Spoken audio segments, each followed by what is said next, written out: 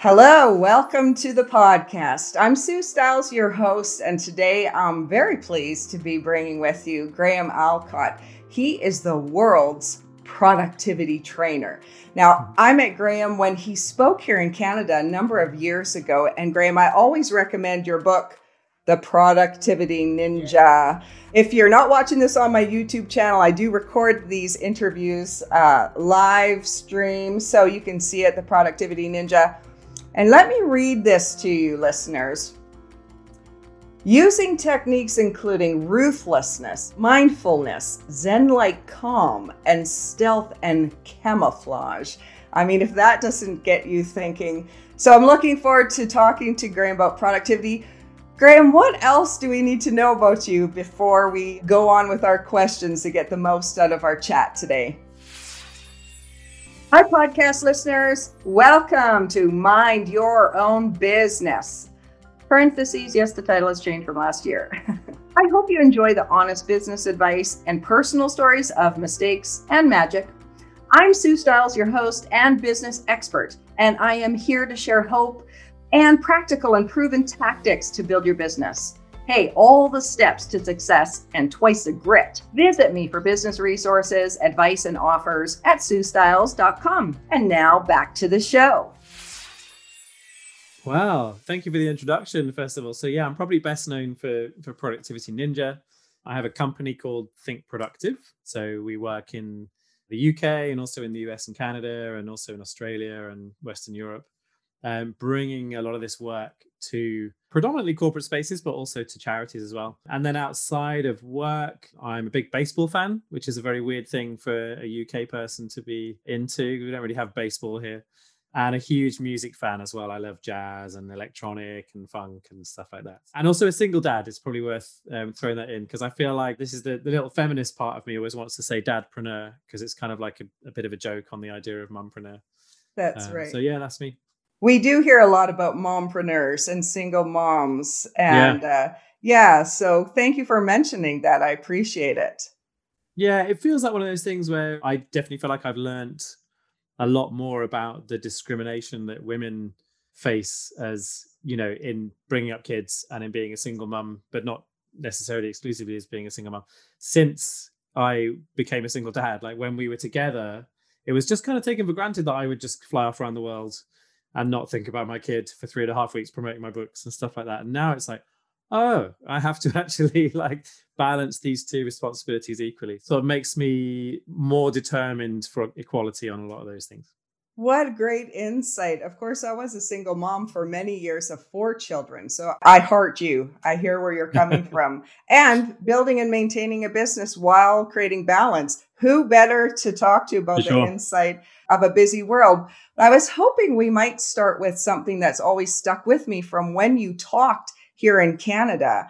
You had done this experiment where every time you had to make a decision, you just rolled the dice. And I'll tell you, over the years, I've thought of that many times, you know, just the effect, like, don't let making a decision give you paralysis by analysis. Just make one. And I'll tell you, I'll admit, I have often just flipped a coin and trusted that the right answer would land up. And then I've gone with that decision. So can you share the research from your experiment and tell us that? Well, if, here it is, in fact. So this dice, I actually keep it right by my desk since I did this experiment, which must have been 5 years ago now or something. But the idea was I did this year of extreme productivity experiments. And the idea was, what can we learn from really extreme situations? Because I think often with productivity, the stuff that really helps to push us and make us better is constraints or scarcity in some way. So I did things like, I did a month where I flipped the 9 to 5. I worked 5 till 9 instead of 9 till 5. And I did that both morning and evening. I did another one where I got rid of the idea of the Henry Ford, you know, Monday to Friday working week. Said I'm going to do an hour a day, but 7 days a week. And just kind of, you know, see how I can get by with 7 hours in a work week. Turns out it wasn't enough. And I was really stressed. So not all of these experiments went well. Another experiment was to eat the optimum diet for productivity for 2 weeks. And then I fasted for Ramadan. And so just various different things like that. And the idea with all of them is push yourself to the extreme, and then work out what the lessons are that you're going to take back into, a regular working week effectively. And I learned a lot doing those experiments. Probably the one that stuck with me the most was also the same one that stuck with you, which was making the decisions by dice. And the idea was to think about procrastination and decision making and really just throw that open. And I learned a couple of really interesting things from doing that. One was, I'd never heard this phrase before ever in my life, but everyone this month was bringing this phrase to me. And it was, you get about a third of your decisions right, and a third of your decisions wrong, and a third of your decisions don't matter anyway. Right. And everyone kept coming back to me with this phrase, which apparently is a Yorkshire, which is like the north of England here. It's a Yorkshire proverb, apparently. And that really stuck with me. It's like, oh, just make a decision. And just basically the idea that any action is better than being inactive or stuck with inaction. So the more you get sort of stuck, the more you get in your head, the more you worry about the consequences of stuff, the more you're just delaying and not actually being productive. So the idea is just, whenever you feel like there's a decision, just make one decision, just go. And even if it's the wrong thing, you can unpick it. And it's easier to unpick something than to just still be stuck. And, the more you get stuck, the more stuck you feel, and so on. So that was a really interesting lesson from it, is just start. Any momentum is good, even if it's not on the right track.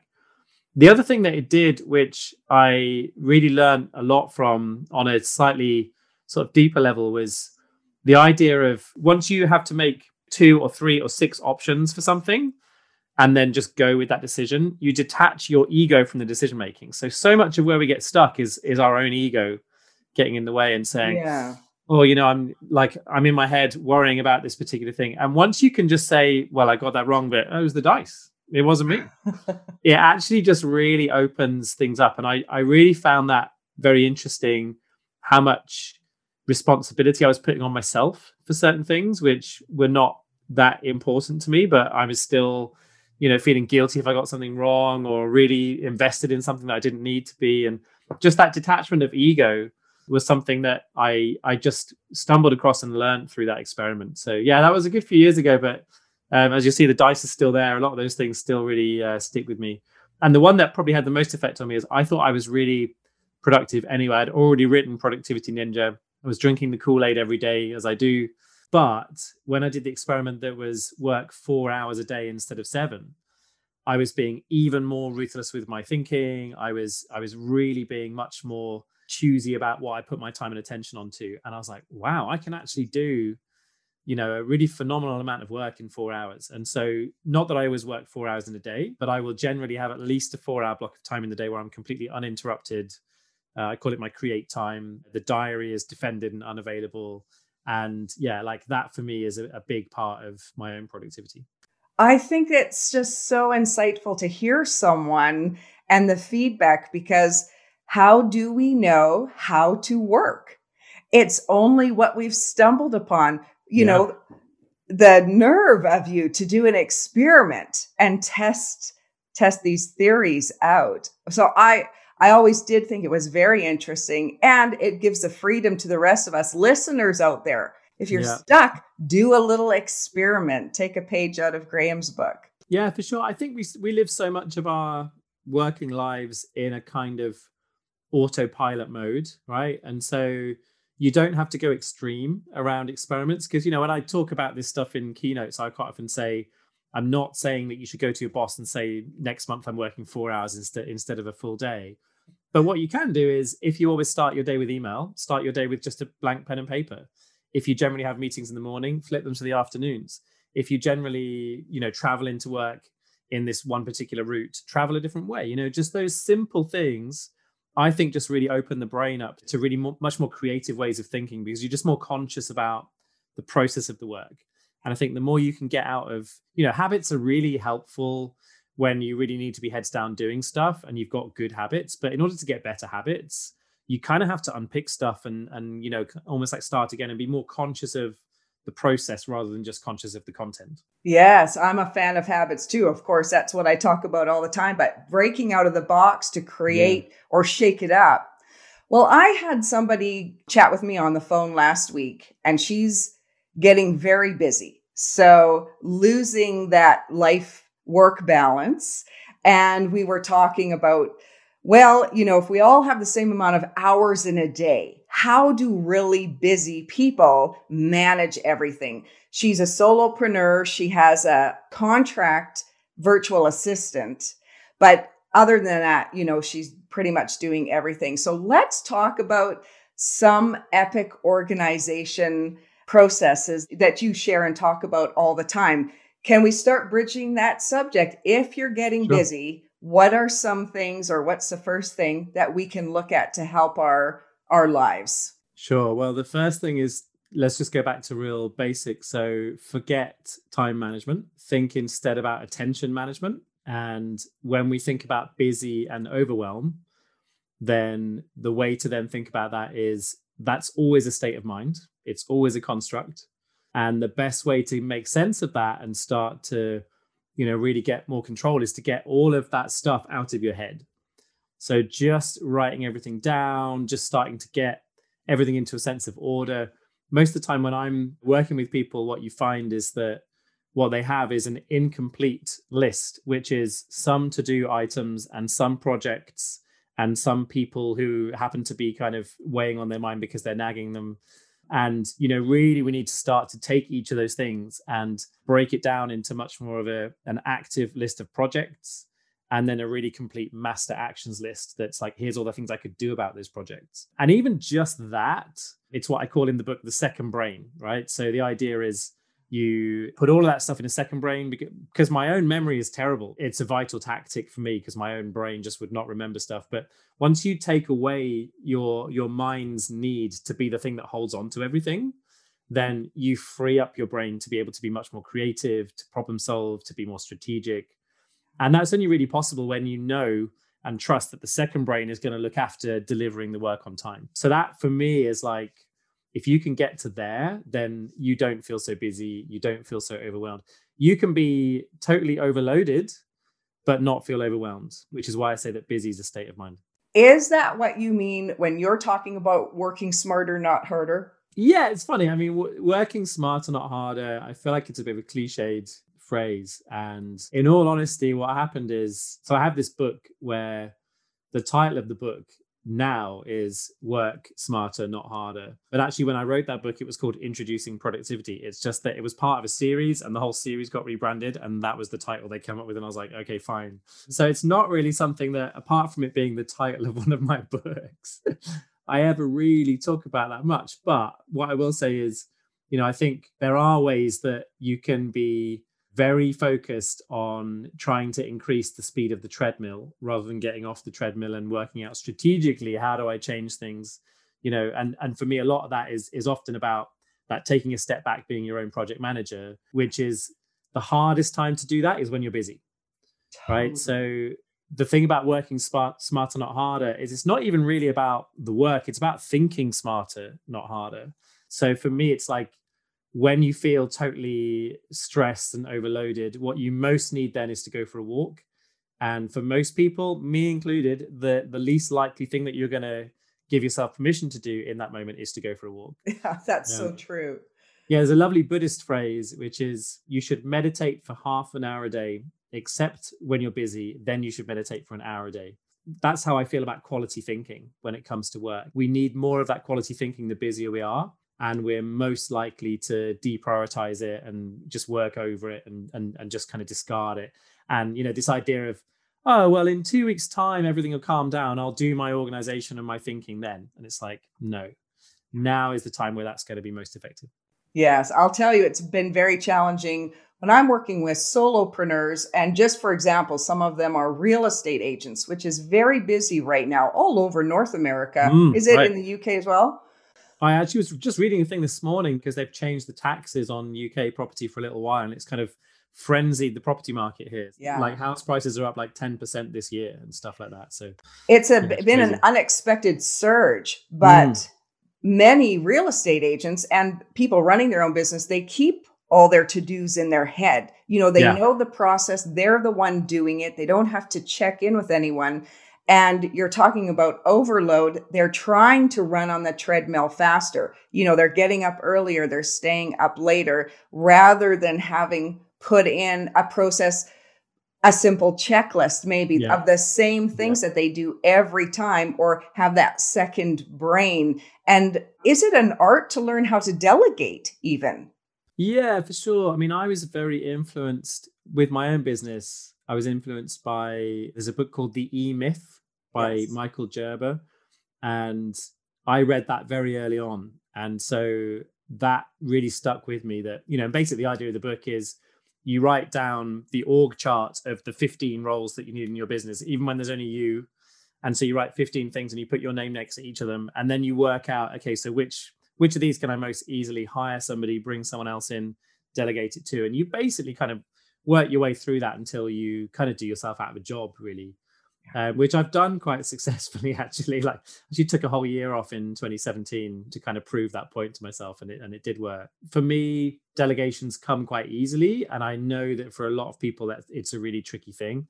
And I would say that, again, if you're really busy, the idea of sitting down and writing the process about a thing that you just do really habitually and naturally, it just feels like the most annoying thing in the world. But what I would just really implore people listening to this to do is just to take that time, check out of doing the work. And what Michael Gerber says in that book is you've got to work on your business, not in your business. And so, just learning the mechanics of those processes and actually documenting them, mapping them, it just gets you a long way. And it's boring and it takes a long time and it's often not straightforward, but that's the difference for me between, like, really bluntly, being a freelancer and being an entrepreneur and, or a business owner. You don't really have a business if it's just you on your own and everything's in your head. Even if it's just you on your own, but you've process mapped it, at least you're employing yourself. That for me is the journey towards being a business owner, being an entrepreneur. Yeah, such a big key. Step back, work on the business as the CEO needs to, and then step back in as needed. Let's just chat a little bit around your emails and inbox, because I know you, out of all my guests, speak about this. And when I worked in an office, I did maintain a zero inbox, and I love the theory. And then personally, I started using Gmail for a little while. And I couldn't, because you delete those emails and they're gone. And I couldn't be bothered to archive them. But now I'm back in another email function. And so I never got back to that zero inbox. What is your point of view on managing emails now at this stage of the game and knowing what you know? It hasn't changed. Well, email hasn't changed. The world's changed. That's a different thing. I still keep a zero inbox. I actually have an assistant who does a kind of first file, which just saves me a little bit of time. But, even when I've been working without assistants at different points, I keep a zero inbox. I use Outlook rather than Gmail, which I just think is much better, particularly if you want to think about zero inbox. For me, why that matters is, like, my aim is to get out of my emails as often as possible and for as long as possible. Email is just a medium. Email is just where things land. And really where the real work happens is in the thinking, it's in the production of stuff, it's in the real conversations. The magic happens outside the email inbox. So for me, the idea of inbox zero is not an end in itself. It's a way to be able to get out of email as quickly as possible. For me, that's still the same as 5 or 6 years ago when I wrote How to Be a Productivity Ninja. And in that book, there's a whole chapter called Ninja Email, which literally follows it step by step. Here is how to get your inbox to zero. And it's based on the workshop that Think Productive does, which is a 3-hour workshop for 15 people. And we give people within that about an hour of coaching time. When we last ran the numbers on it, in just over an hour, 96% of people on that workshop were getting their inbox to zero. So this is not something that needs to take days or even hours, but you do need to have full focus on email to be able to do that. I would say get off Gmail is my slightly cheeky response. But what's changed around it, I think, is interesting, which is that now we have 10 inboxes, right? So we have a LinkedIn inbox and we have WhatsApp and Telegram and like all these different Slack and all these things. I think a lot of companies have been moving their email problem to Slack or to instant messengers and things like that and Teams. For me, there's still a job to be done there, which is about going into those things, extracting the value in order that you can then leave those things behind and do the real work outside of it. I think some of those, it's a bit tricky. If you're in Teams or Slack and people just expect you to be in there all day and live in there, that is no longer a personal survival set of tactics. It's more of a kind of team culture discussion amongst the team about how do we manage our collective attention, and how do we each have autonomy to manage our individual attention? So Think Productive does a lot of work these days with teams, around setting up the right kind of, we call it communications manifestos, to really give people that sense of being able to manage their attention in the right way, because ultimately that's what good productivity looks like. I'm a big believer in this idea that your role as a leader or as a manager is to get out of the way and let people be the best version of themselves. And so if they're just stuck feeling like every hour they've got to be checking their email so that they can send instant responses back to every question you have, then you're just interrupting people the whole time. There was a study that found that a 1-minute interruption takes people 15 minutes to get back onto the thing they're doing. So if you're just, as a manager or a leader, just constantly interrupting your team, you're actually just killing their productivity. Well, that's what direct messages have done too. So people are now exactly like you're saying. And I think you have the Beyond Busy podcast, and I was watching one of it. I think on there, I was hearing about, well, when you're getting direct message on Instagram or Facebook or LinkedIn or Slack, they're in other places. And then you're wasting time going back to every platform, wondering where it came from, and trying to get people, especially if it's business, onto email me, here's my email, send it to me so you can find it immediately. I just thought that was very wise, because we're wasting time doing pointless activities. And you've got a new book out about pointless meetings, don't you? Here it is. How to fix meetings. Yes. And again, if you're on YouTube, you can see the book. It looks fantastic. And I am sometimes in meetings that seem to go on much too long. Could you give us a nutshell for those of us? And please do go and get the book if you want to manage and lead your meetings well. Tell us the premise and the keys to fixing our pointless meetings. Yeah. So the book, How to Fix Meetings, we had this challenge at the beginning, which led to really the kind of core model of the book. The core model of the book is the yin and yang of meetings. And that came about because we were trying to solve two problems that seemed like they're completely at opposite ends of the spectrum. So one is, when you're in a meeting that you really need to be in, it needs to be good, right? And so there's a lot of those. There's a lot of meetings that really need to be run well, really need to make decisions. We really need them. Yeah. And yet they're done in a really bad way. And then there's the other end of the extreme, which is like, just all these pointless meetings that could have been in an email and we need to get rid of them. So on the one hand, we had this like yin energy of like, let's really focus on the idea that meetings are really the last place where humans come together and generously share attention with each other, right? And that's a very yin energy. It's a very soft energy. It requires a lot of very deep listening, a lot of reflection, and a lot of intuition and intelligence. And then we need to have that time. We need to carve out the yang time, which is like the action time, very, much stronger, almost like destructive, creative kind of energy that if we're just stuck in meetings, we never get to. So we actually need to be saying no to more meetings. We need to be being much more ruthless with our diaries. We need to have rules set up around, I'm not going to say yes to a meeting unless I know what the agenda is, all these kind of things. So we kind of developed this model, the yin and yang of meetings, to basically say, look, when we're in a meeting, let's be fully present, fully in, no phones and no like on your phones, or if it's a Zoom meeting, no cameras off and doing something else.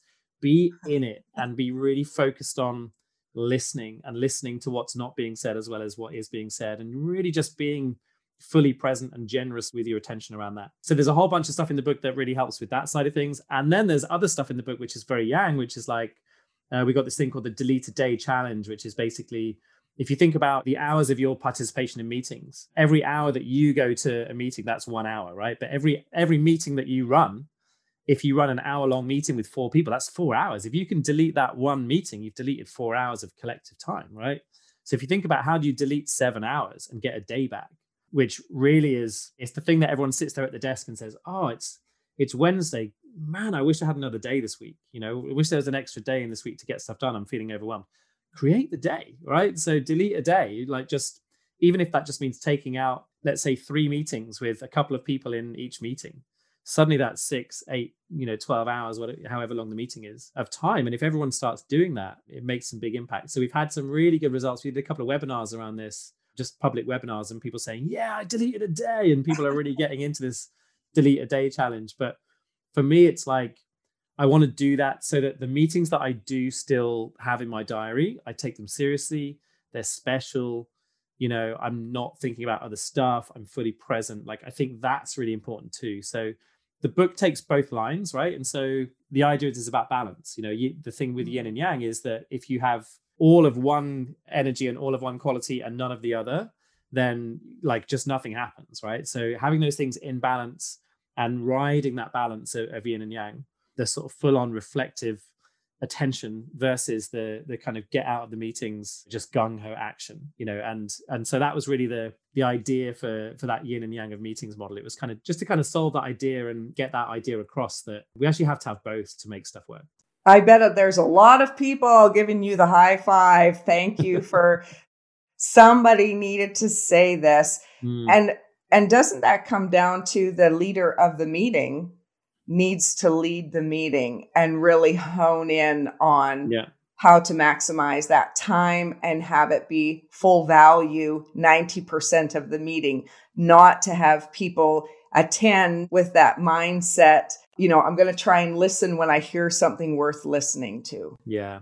So we talk about in the book the idea of the 4 Ps. So you need to have a purpose for the meeting. So we talk about in the book purpose statement. Literally at the top of the agenda, you write something like, by the end of the meeting, we will have, and then the purpose is a couple of bullet points that are verbs, right? We will have decided what we're doing about this thing. We will have explored this thing. We will have, worked out who's doing what with this particular thing. So just real specifics. So the purpose of the meeting. Then you've got the plan of the meeting, right? So like, how's it going to run? What's the agenda? What's the timings?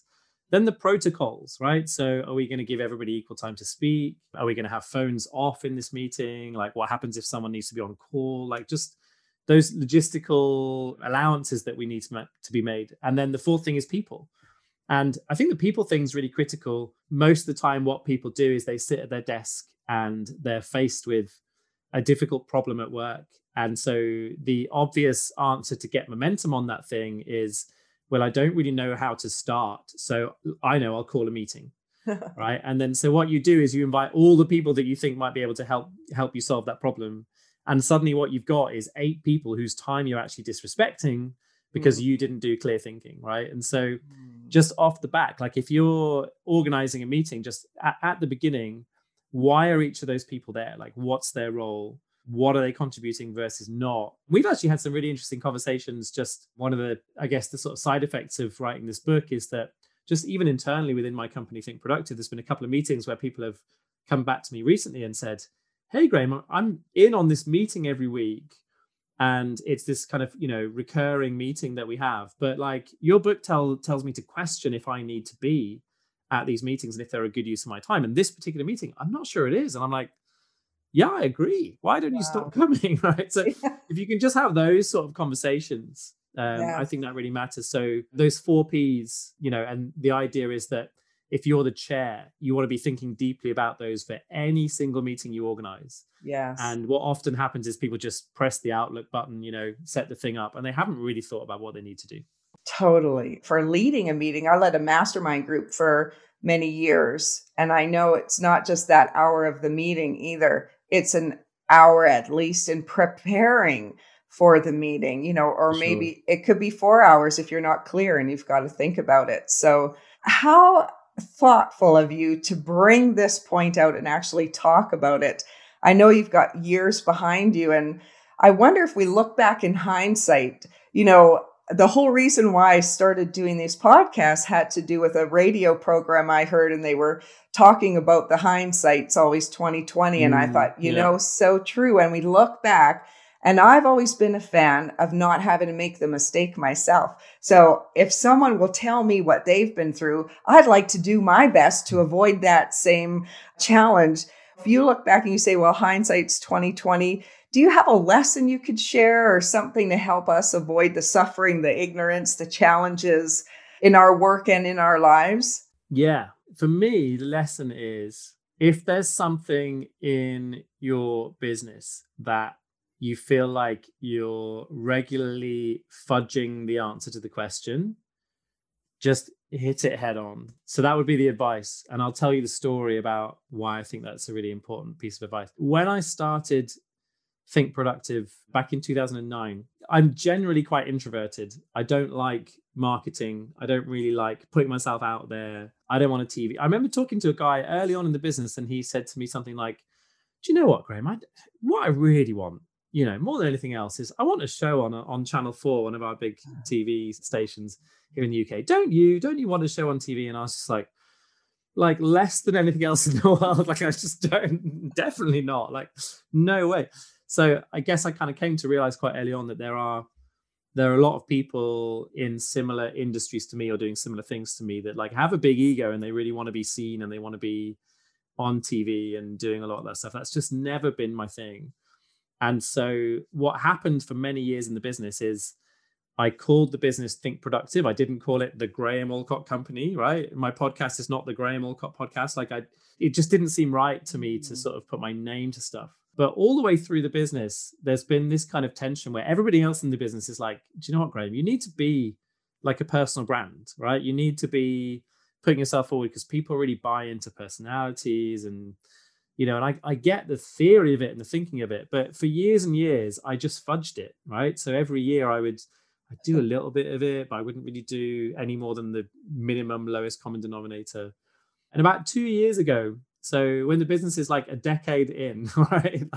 And, don't get me wrong, we've grown through that time. But about a decade in, I suddenly had this thing where I went to do my New Year's retreat, which is basically where I go away on my own and I write my resolutions for the next year and just kind of do some deep thinking.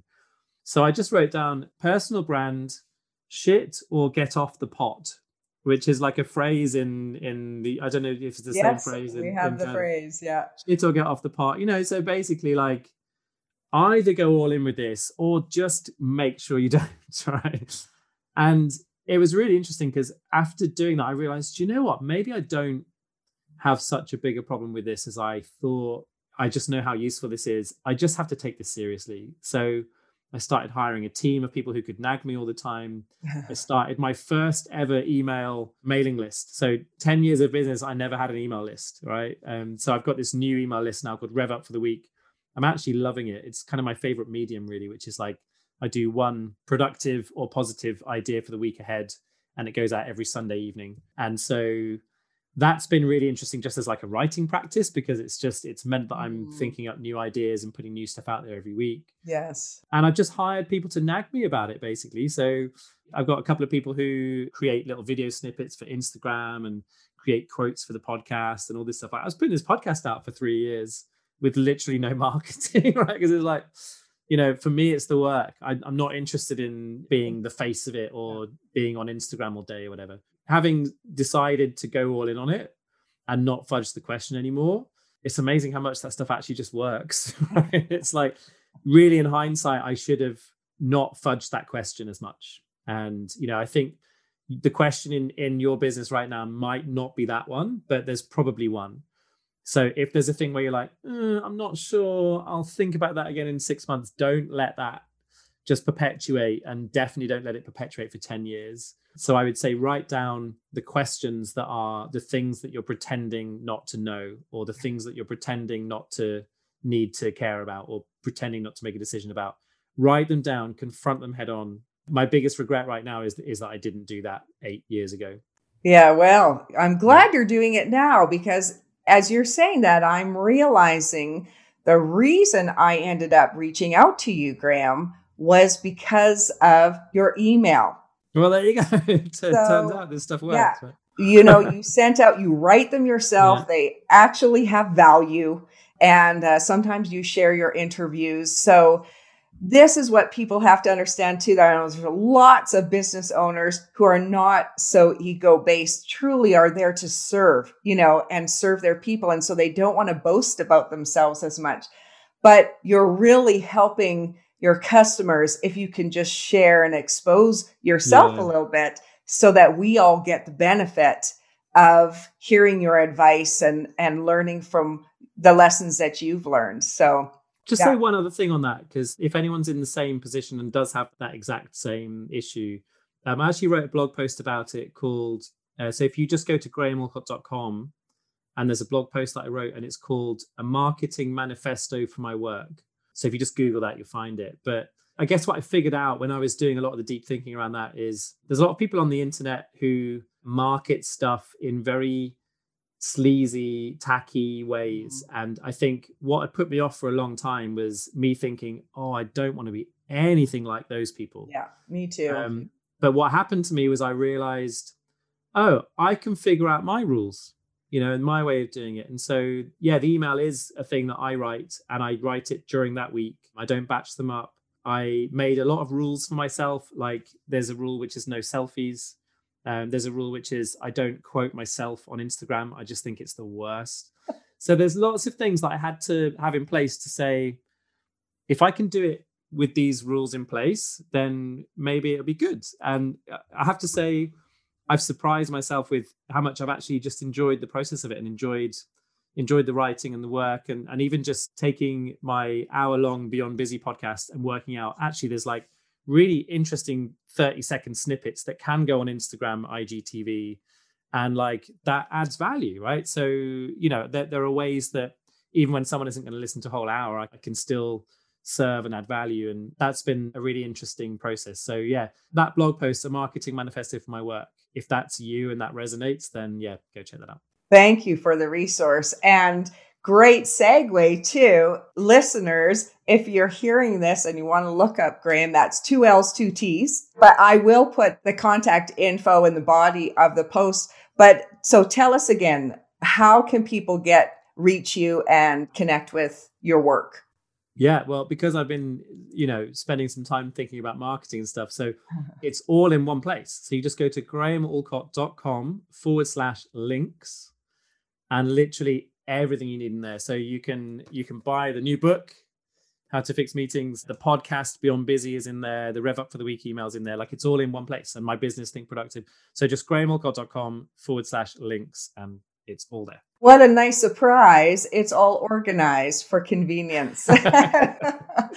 Well, that's been great chatting with you. And I know I've taken some things away. I'm actually going to watch this again later and write down your 4 Ps for when I am leading meetings myself. And I know everyone else will as well. Thank you for your time, Graham. And for the rest of the audience out there, I'll see you on my next podcast. So stay tuned. Thanks. Bye for now, Graham. Thanks, Sue. Please follow and review if you enjoy these podcasts, and then visit me at SueStyles.com.